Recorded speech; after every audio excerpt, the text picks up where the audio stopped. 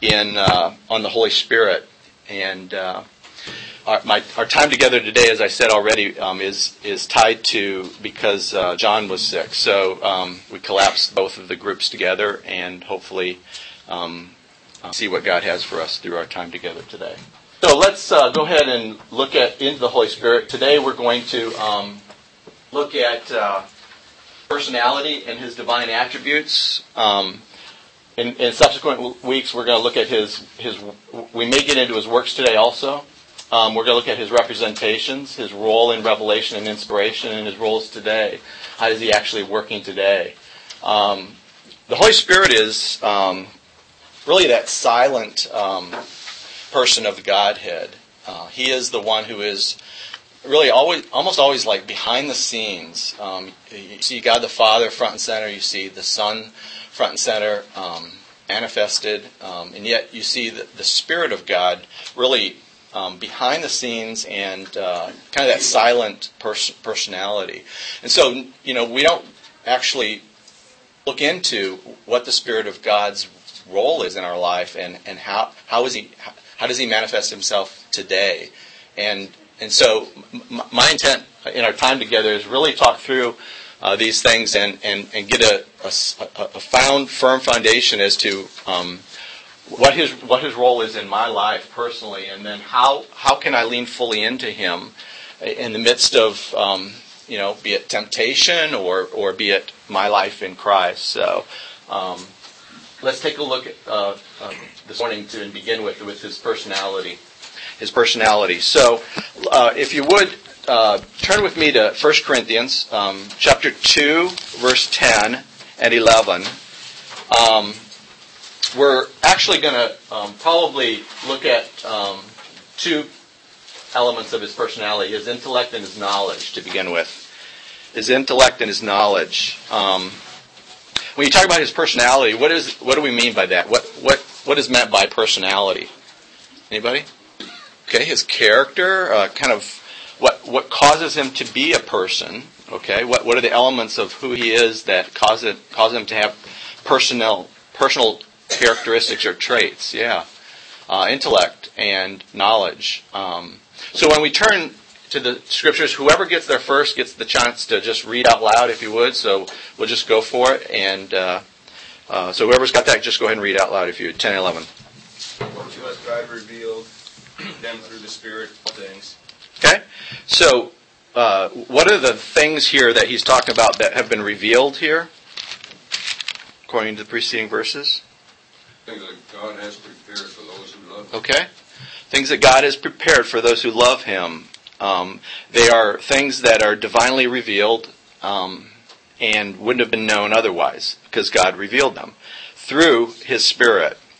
He says the Spirit of God does what? He searches all things, even the depths of God. What does that mean? What does he mean by that? Kind of explains it a little bit better and a little bit more in 11, right? Anybody? Conditions, the trait. Okay. Pardon me? Attributes. Attributes would be a good name for the elements or the components of his personality. Yeah. And in this situation, he knows and understands the attributes of God. He understands them clearly. So the Spirit of God understands God and His thoughts and how He thinks. Just in the same way as, according to verse 11, what? The spirit of a man knows how a man thinketh and how his thoughts are. Like, I can't explain to you, other than observation, what Dietmar's thinking, but yet his spirit knows what he's thinking at all times. And so in the same way, the Spirit of God has an intellect that searches out, kind of goes out and gathers all of God's thoughts in total. Okay? Any comments on that? But still, Right. interested. Yes. And it is the Spirit of God's person who searches out and interacts within the Godhead. The Father is the decision maker. He is the one who determines and decides all things. And the Spirit has the ability to be able to exercise his person of the Godhead in a way that would understand at all times what God the Father is saying and what his decisions will be and are, and what he thinks. Yeah. Okay, good. So he understands the mind of God and he searches all things. Understands the mind of God and he searches all things. Okay, next is he has a mind. He has a mind. Let's look at Romans 8, 26 and 27. Romans 8, 26 and 27. Anybody read that out loud? Intercedes. So it says, he who searches the hearts. Who is that he here in verse 27? It says, this same he is the one who knows the mind of the Spirit. So it would probably be another person. Okay? Could be Jesus. Okay? So the he there who intercedes for the saints seems to refer back to the Spirit. Right? So we know for a fact from verse 34 that Jesus Christ intercedes for us. Right? So who is this one who searches hearts and knows the mind of the Spirit then? Yes. Okay, God the Father. Absolutely. Absolutely. And so the Spirit who is in us, he says, God the Father searches all things and he knows the hearts and the mind and of the Spirit. So if the Spirit knows the mind of the Father, we just determined, the Father knows the mind of the Spirit. And since the Spirit is actively involved, according to verse 27, in a way that, and 26, that, quote, is like a cross-country pacer. You know, how many of you ran cross-country? Okay, when you were running, what was a pacer's role to do?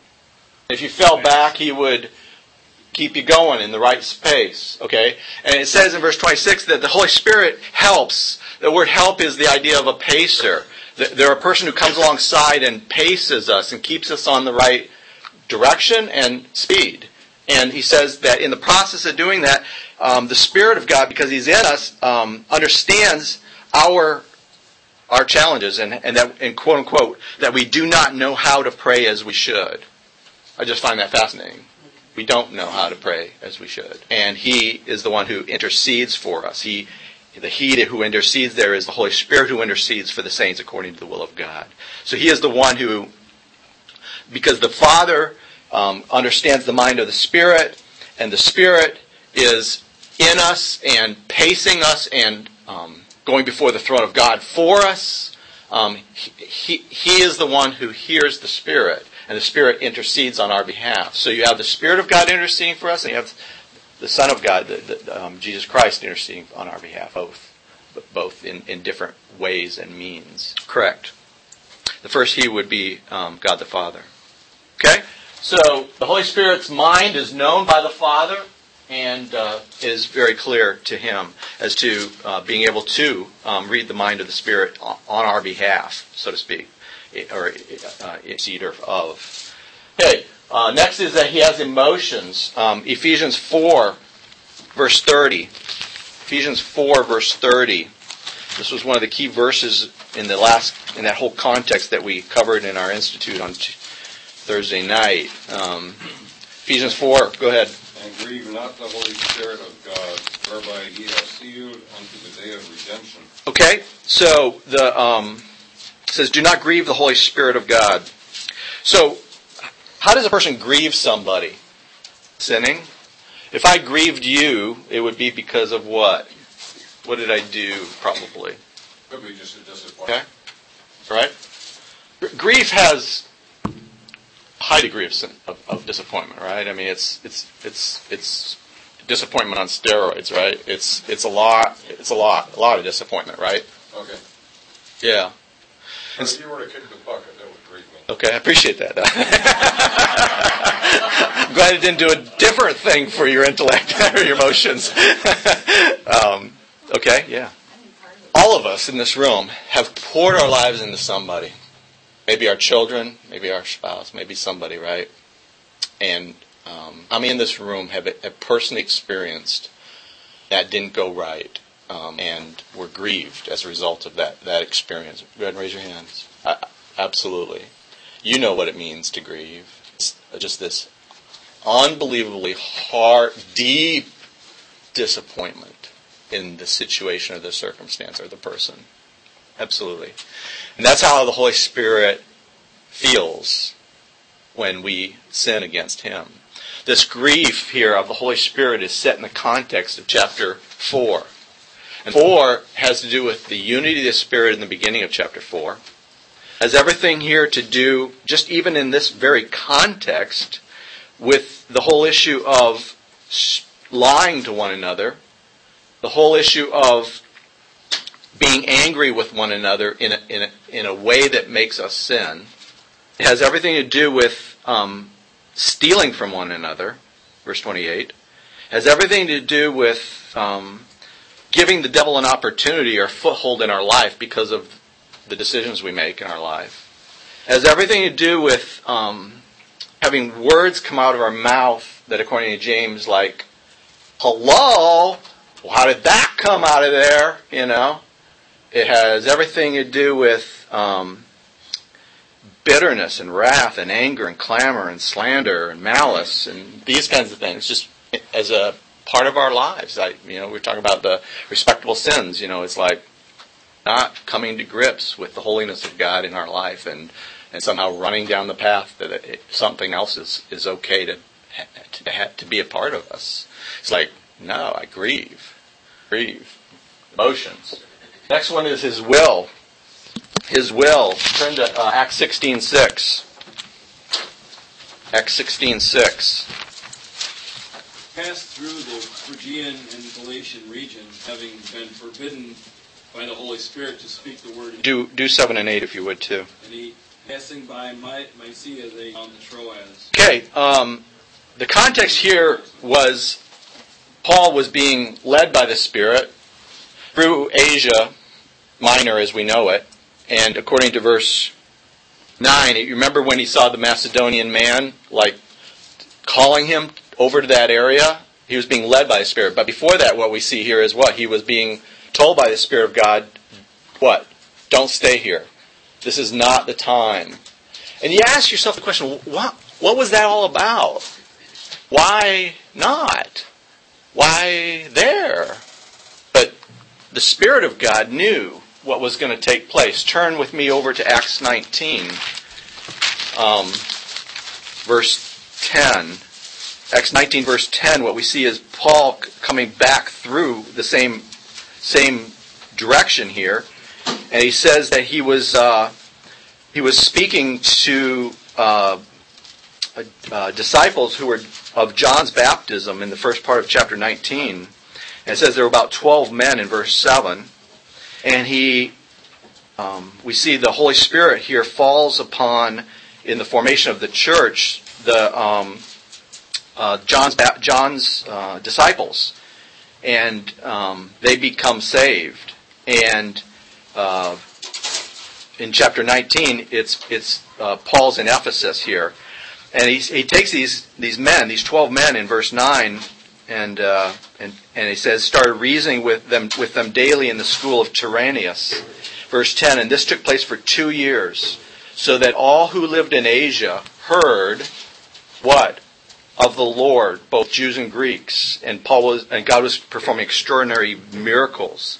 All of you know by reading the Revelation that in chapters 2 and 3, it's to what? 7 churches who are where? In Asia Minor. And do you know that God's timing is perfect? First time through, he says to Paul, don't stay here, it's not time. And go there. And then he comes back and he establishes over a 2-year period what I believe to be literally the explosion of the gospel through Ephesus into these 7 churches in all of Asia Minor. And literally accomplishes, the catalyst, if you would, for this entire leadership community that was built coming out of this 2 years of sweat and tears in Asia, in Ephesus. So, he has a will, and exercised it in Paul's situation and with others. Okay, let's take a look. Before we go on as to this intellect, he searches all things. Just quickly look at Romans chapter 11, because this same ability to look at into the mind of God it explodes onto the pages by Paul at the end of this entire section, and he says somebody will read verses 33 and 34. Romans 11, 33 and 34. Go ahead. Oh, the depth of the riches. Okay. Know the mind of Okay, or who was first given to him. Well, we already saw those same verses that said who can do that? The Spirit of God can do that, right? And what an amazing thing is that it says to mankind, that his ways are unsearchable. They have no ability to be able to trace them out or track them down or go through the forest to find them, if you would. They're completely unsearchable and unknowable, unable to track through. But he says the Spirit of God knows that. You can write this down for a later time to take a look at. I find it a fascinating passage, but it's Deuteronomy 29:29. Deuteronomy 29:29. He says that the secret things of God are not given to us. He gives us certain things to know, but other things that aren't known. And what an amazing thing to know is that the Spirit of God who lives in us also knows at the same time those secret things also. Okay, his personality. Any comments or questions around that? Okay, let's move on then, if we can, to his divine attributes. Divine attributes. The first one we already looked at, 1 Corinthians 2:10 and 11, is he's omniscient. He's omniscient. He knows all things. He knows God's mind, and if he knows God's mind, he is omniscient. The second one, let's look at Psalm 139, verse 7. Psalm 139, verse 7. I think this is one of, if I'm not mistaken, Tim, one of your most favorite Psalms. Is that right? Yep. Would you read for us verses 7 through 12? Where can I go from your spirit? Or where can I flee from your? I ascend to heaven, dwell in the remotest part of the sea. There your hand will lead, right hand will lay hold. I say, surely the darkness will overwhelm. Darkness is not darkness. Amen. Amen. Where can I go from your spirit, and where can I flee from your presence? I don't hear any answers. Well, the psalmist didn't hear any either. It's like, hello, I'm waiting. I think there was a pregnant pause between that and the next verse. It was like, it's like in Job, right? I can't hear you. I think in the garden, when Adam was supposed to answer God back, it was like, it was like, let me wait, let me see, right? I mean, it's an important question. And the question is saying, I can go nowhere, from east to west, from light to dark, from heaven to hell. There is no place where I can go where you are not. The idea in verse 7 is, where can I go from your spirit, and where can I flee from your presence? His point is, as close as my soul and my spirit is to my body, and it's inextricably linked and connected, I can't undivide that. I can't separate that. So is God's Spirit. Wow. Yeah. Amen. Amen.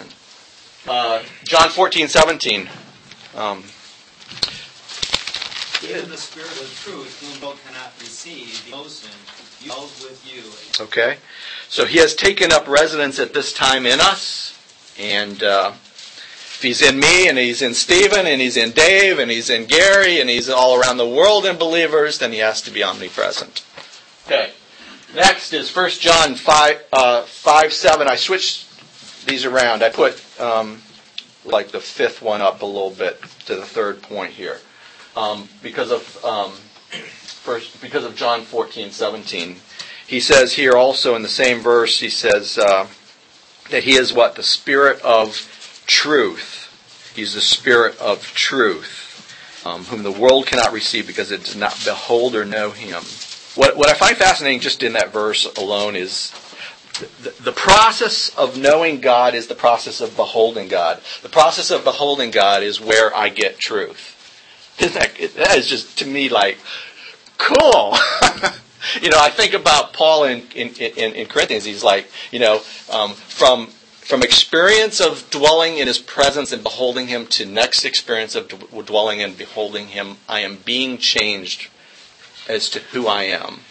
And what an awesome thing to think about. But it's through truth that comes through that process of beholding God and dwelling presence. Okay. 1 John 5:6 talks. Let's look at that one. 1 John 5:6. Somebody got that one? He that came by water and blood, not by water alone, Spirit that beareth witness. Okay, good. Spirit is the truth. The truth. Okay, the next one here is that has to do with omnipotent. It's Genesis 1:2 and Job 33:4. We're going to look at Job 33:4, if you would. Let's look at Job 33:4. Anybody? The Spirit of God hath made me, breath of the Almighty hath given me. So the Spirit of God, we already know, according to John 1, who else was involved in creation?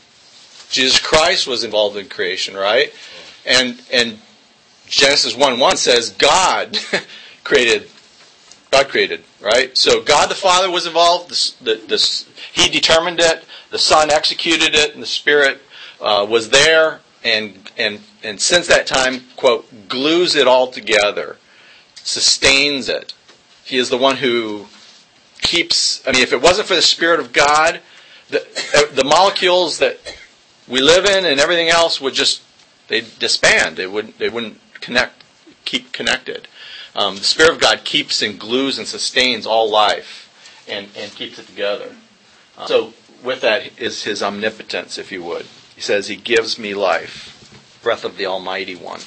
Okay, Hebrews 9:14. Hebrews 9:14. Let's look at 13 and 14.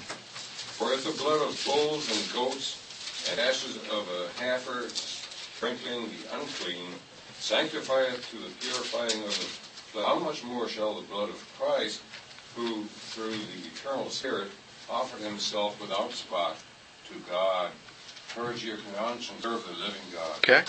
Serve the living God, and then it talks about who through the eternal Spirit. Does anybody have a different translation there? 14? Everybody says the eternal Spirit? Okay. It's probably a better translation is His eternal Spirit. But His eternal Spirit, but the whole point here is that His Spirit dwells in eternity. He is not of time. He is outside time, and He has no beginning and He has no end. He is eternal. Okay. Next one here is Luke 11:13. Luke 11:13. Okay? If ye then, being evil, know how to give good gifts to children, how much more shall your heavenly Father? Okay. So the context here is talking about the nature of who? Talking about prayer and, pardon me? Yeah, the nature of a man, how he's not going to do these things, right? In the context of the nature of who? Okay. God and God the Father, right? As being a father, equating father to father, right? Verse 9, if you ask, it should be open, seek, and you should knock, and it should be open to you. Okay. So then we get to verse 13, and he's just like said, hello, it doesn't make sense that, natural fathers are going to give them something different than they asked for, does it? Verses 11 and 12. Verse 13. If then you being evil, know how to give good gifts to your children, how much more shall your heavenly Father give the Holy Spirit to those who ask Him? So first of all, we see here the Spirit is holy. But in the context, we also learn what? If the equation is about good gifts, and the Father's going to give the Spirit, and the Spirit's holy, Holy Spirit is good. He's good. He has quality of good. He is good. Okay. So he is a good gift, and He is going to give a good gift to them also. Okay. Next one here is and many of us know this verse here, Galatians 5:22, but let's go ahead and turn there. This isn't just one attribute that we see, but quite a few of them. Galatians 5:22 and 23. Buddy? Fruit of the Spirit is love, joy, peace, patience, kindness, goodness, faithfulness, and self-control. Against such things there is no law. Okay. As we see here, it is the whose fruit is it? The Spirit's fruit. He's the one doing something. It's not like as though I'm taking it upon myself and somehow acquiring love and joy. You don't see that, do you? It says the fruit of the Spirit are these things, and those people who have belonged to Christ and have crucified the flesh are allowing themselves to be led by the Spirit, according to verse 25 and 25, and walk by the Spirit. So the process of acquiring these attributes that are attributes of the Spirit being manifested in our lives, it is the fruit that is the Spirit's fruit. That is He is the one establishing these attributes in our lives. It's not like as though the verb tense is not about, I'm doing it. It's about it's being done to me. Follow me? So it's not like as though I'm naturally in and of myself trying to figure out how to be kind and self-controlled. Certainly I have a responsibility in that endeavor to cooperate with the Spirit, but it is the Spirit of God who's doing that work. Does that make sense? And so the most important of all these is love. I mean, out of that will flow the rest of them. So I packaged it up as far as love goes, but I mean each one of these, joy, peace, patience, kindness, goodness, faithfulness, gentleness, self-control. I mean, these are things that are supernatural. They are not natural. 180% opposite of what I will do in my life, given no other outside, work in my heart. I'm going to go down this road as opposed to this road. So it is a work of the Spirit. Most important one is unconditional love that's manifested as a result of that. Okay, next one is Romans 8:2, life.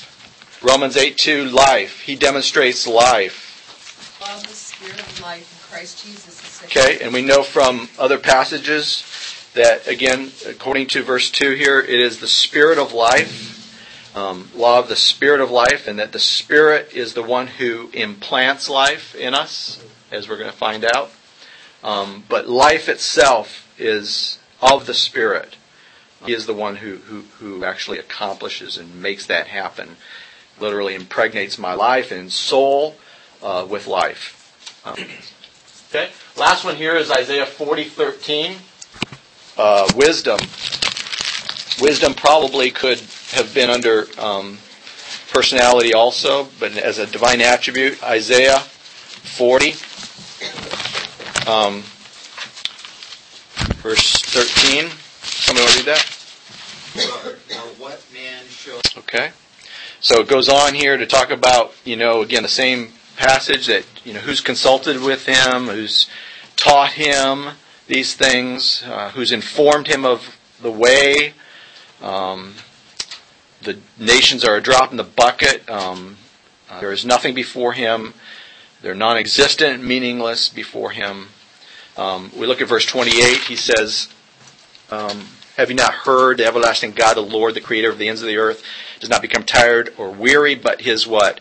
His understanding is inscrutable. It is, no one can fathom it. It is fully beyond reaching out in our human way to understand and trace through.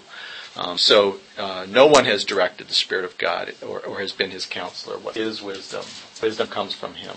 Okay, any comments or questions about his divine attributes?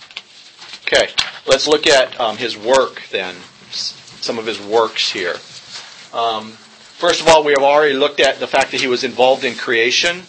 He was involved in creation, and if you want to add in there that he is involved today, right now, in sustaining that. Sustaining it. 2 Peter 1:21. Let's look at that. 2 Peter 1:21. You do 20 and 21. So, this first of all, prophecy of Scripture is a matter of prophecy was ever. Okay? So, men moved by the Holy Spirit, they were the ones that spoke, quote, from God. What is this moved by the Holy Spirit signify? How does this actually happen? Pardon me? He willed it. Okay, He willed and worked through men. How did that happen, take place?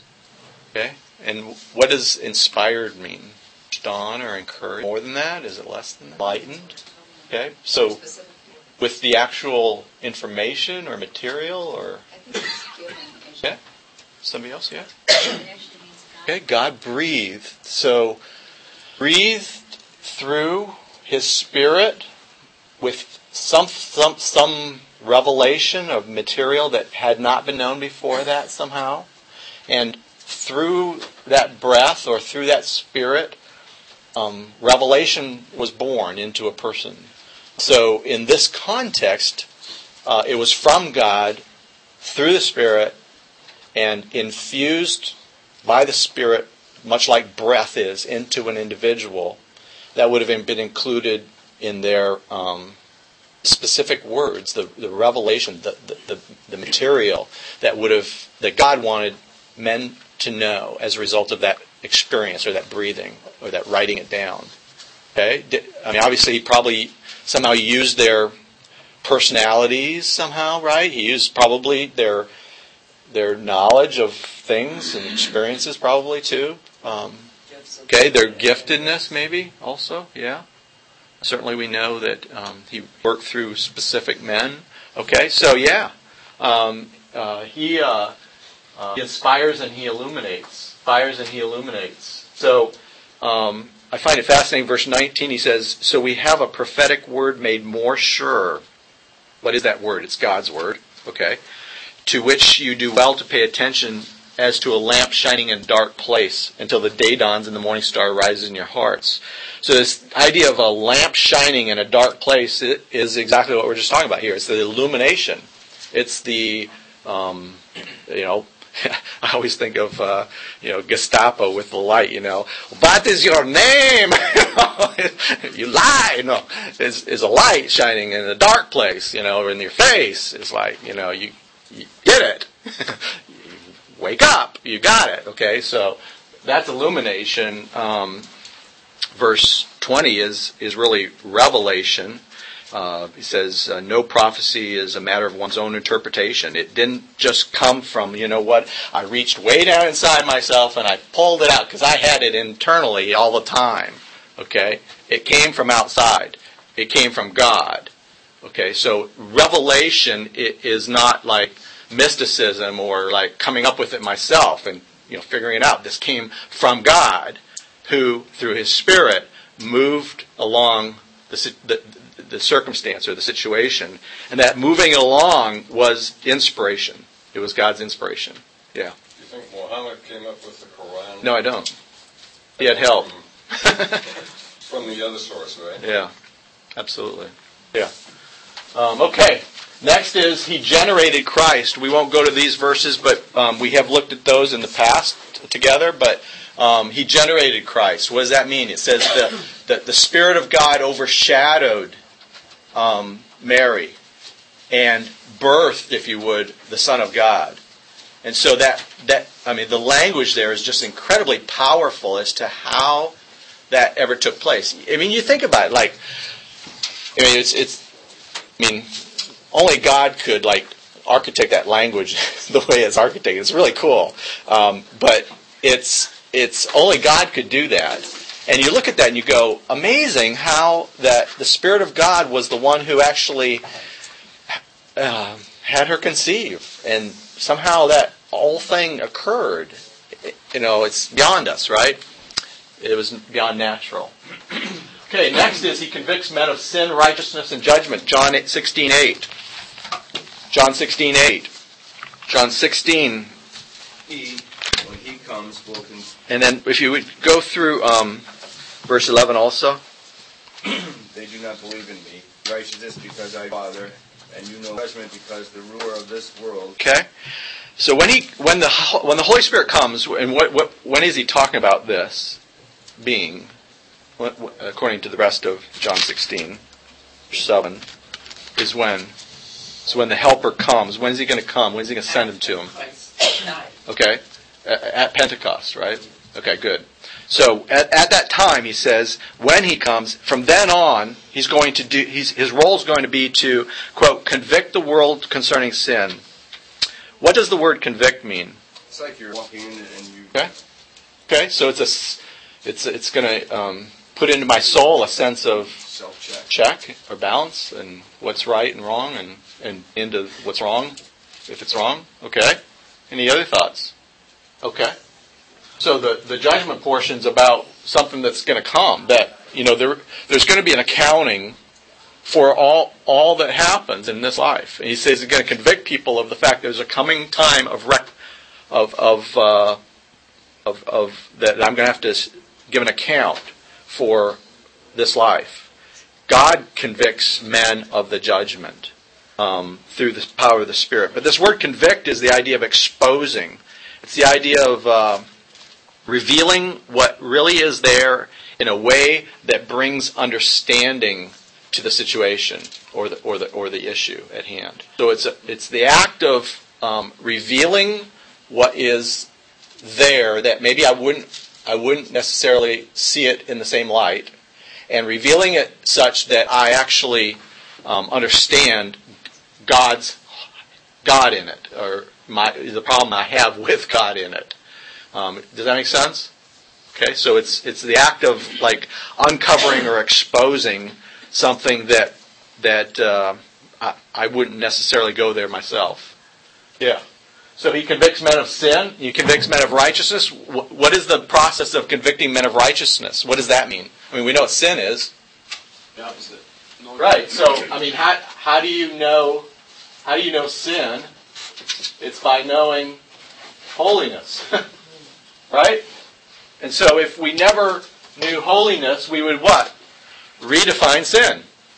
It would be something less than who I am. Probably, right? It's like, yeah, although not me. Because we would always put the standard someplace where I'm going to be able to reach it and be okay with that. Yeah. Or postmodern, I guess we're kind of like yeah. in the church. Maybe postmodern. Yeah, post, yeah.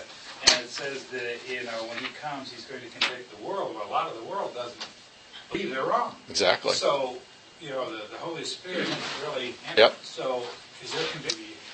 Well, the conviction that comes before that, okay, is the conviction coming out of Hebrews chapter 12, which says, the first step of understanding is to realize that God is, that He exists, and no excuse, that He exists. Yeah. So I think that's the first step in that situation. And oh, by the way, when I do understand He exists, it's like everything changes. There's a different thing going on now. There's accountability. That's why I really go to a biblical worldview. I mean, it's like the first thing, in a worldview is about like, where did I come from?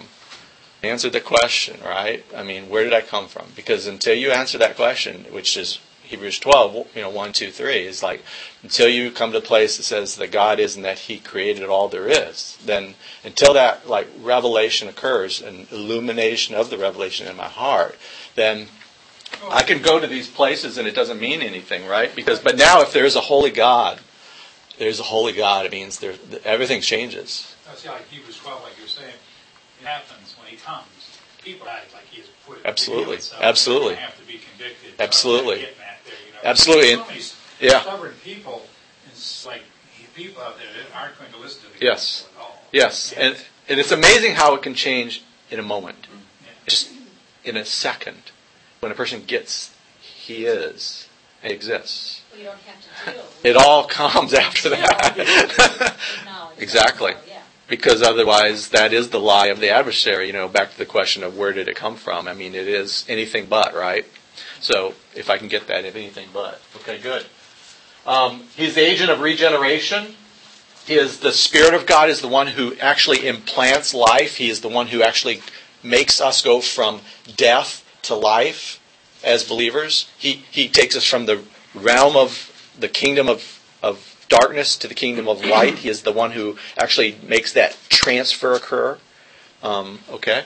He guides the believer in righteousness and comforts and indwells believers. Guides believers through His power and causes them to be able to have the internal resources to be able to say no to sin and say yes to God in our lives. Okay?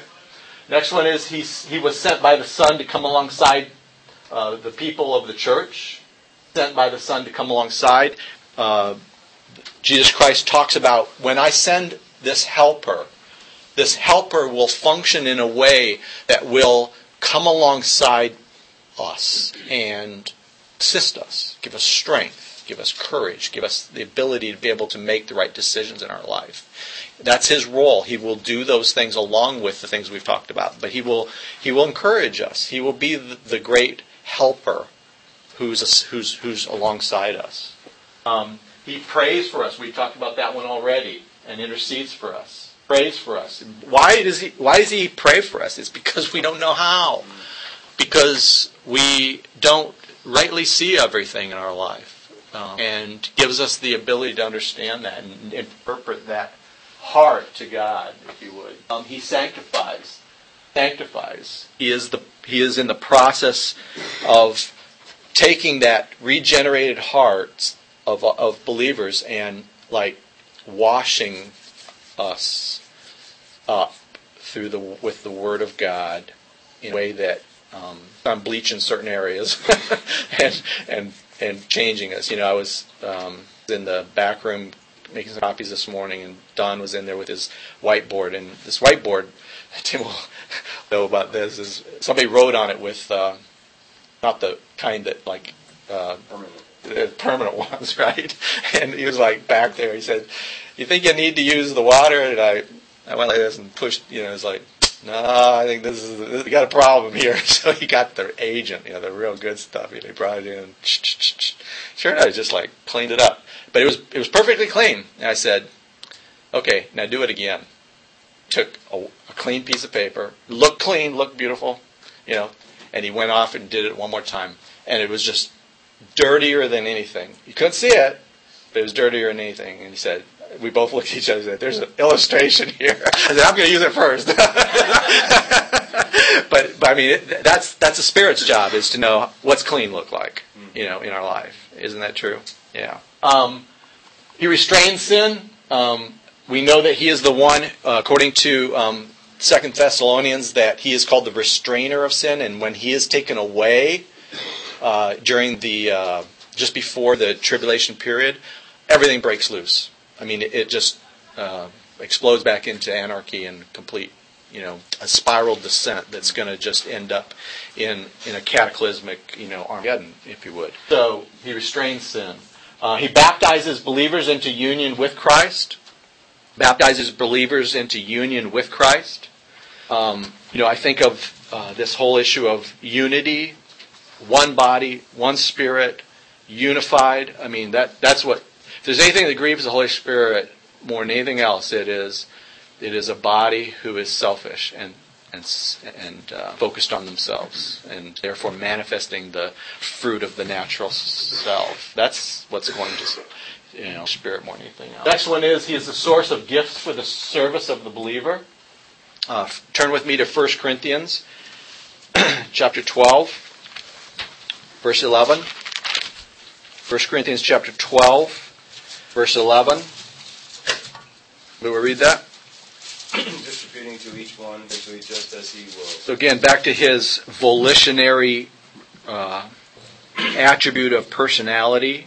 He wills these gifts, manifestations of the Spirit, into each individual person in the body of Christ. And He is the one who, quote, according to verse 7, "To each one is given the manifestation of the Spirit and it's for the purpose of the common good, or the edification, or the building up of the body in its totality, or for the profit of the whole body. This one here was verse 13 here. He got us into union. So again, make a point here. We were all made to drink of one Spirit. There's a Spirit of God that actually, I think of made to drink as like, taking a head and putting it in the water, like putting it in the water. It's like made to drink. Okay, we all were made to drink of one Spirit, and all did drink of one Spirit. Okay, next one, he fills believers. Ephesians 5:18.